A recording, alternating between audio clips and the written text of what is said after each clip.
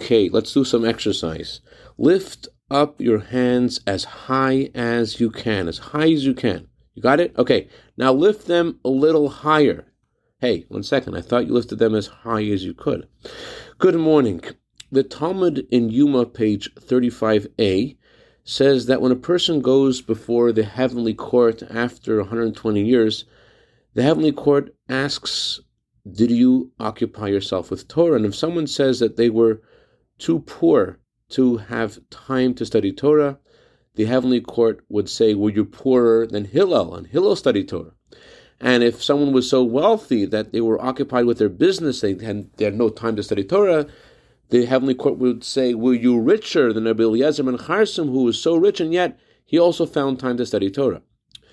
Now, if we're talking about someone who has the time to study Torah and needs to study Torah because of the dry law according to the code of Jewish law, then why does the heavenly court need to summon evidence from Hillel and Eliezer ben Charsim?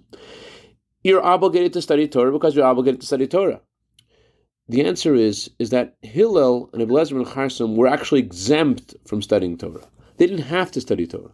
They were preoccupied, rightfully so, with their poverty or their wealth respectively, and therefore they could not study Torah, but they did anyways. They did because they cared about the study of Torah. So the heavenly court says to us, I know you may have time, I know you may not have time, and there's so much you could do, but do you care? Because if you really care about the study of Torah, you'll find the time. As the Talmud says, there's always room for something delicious. Speaking about something delicious, I want to dedicate our Minute of Torah today to Mr. and Mrs. Abi Levin in honor of their brand new baby boy soldier in the army of Hashem. May he grow to Torah, Chuppah, Ma'asim Tovim. Have a wonderful day.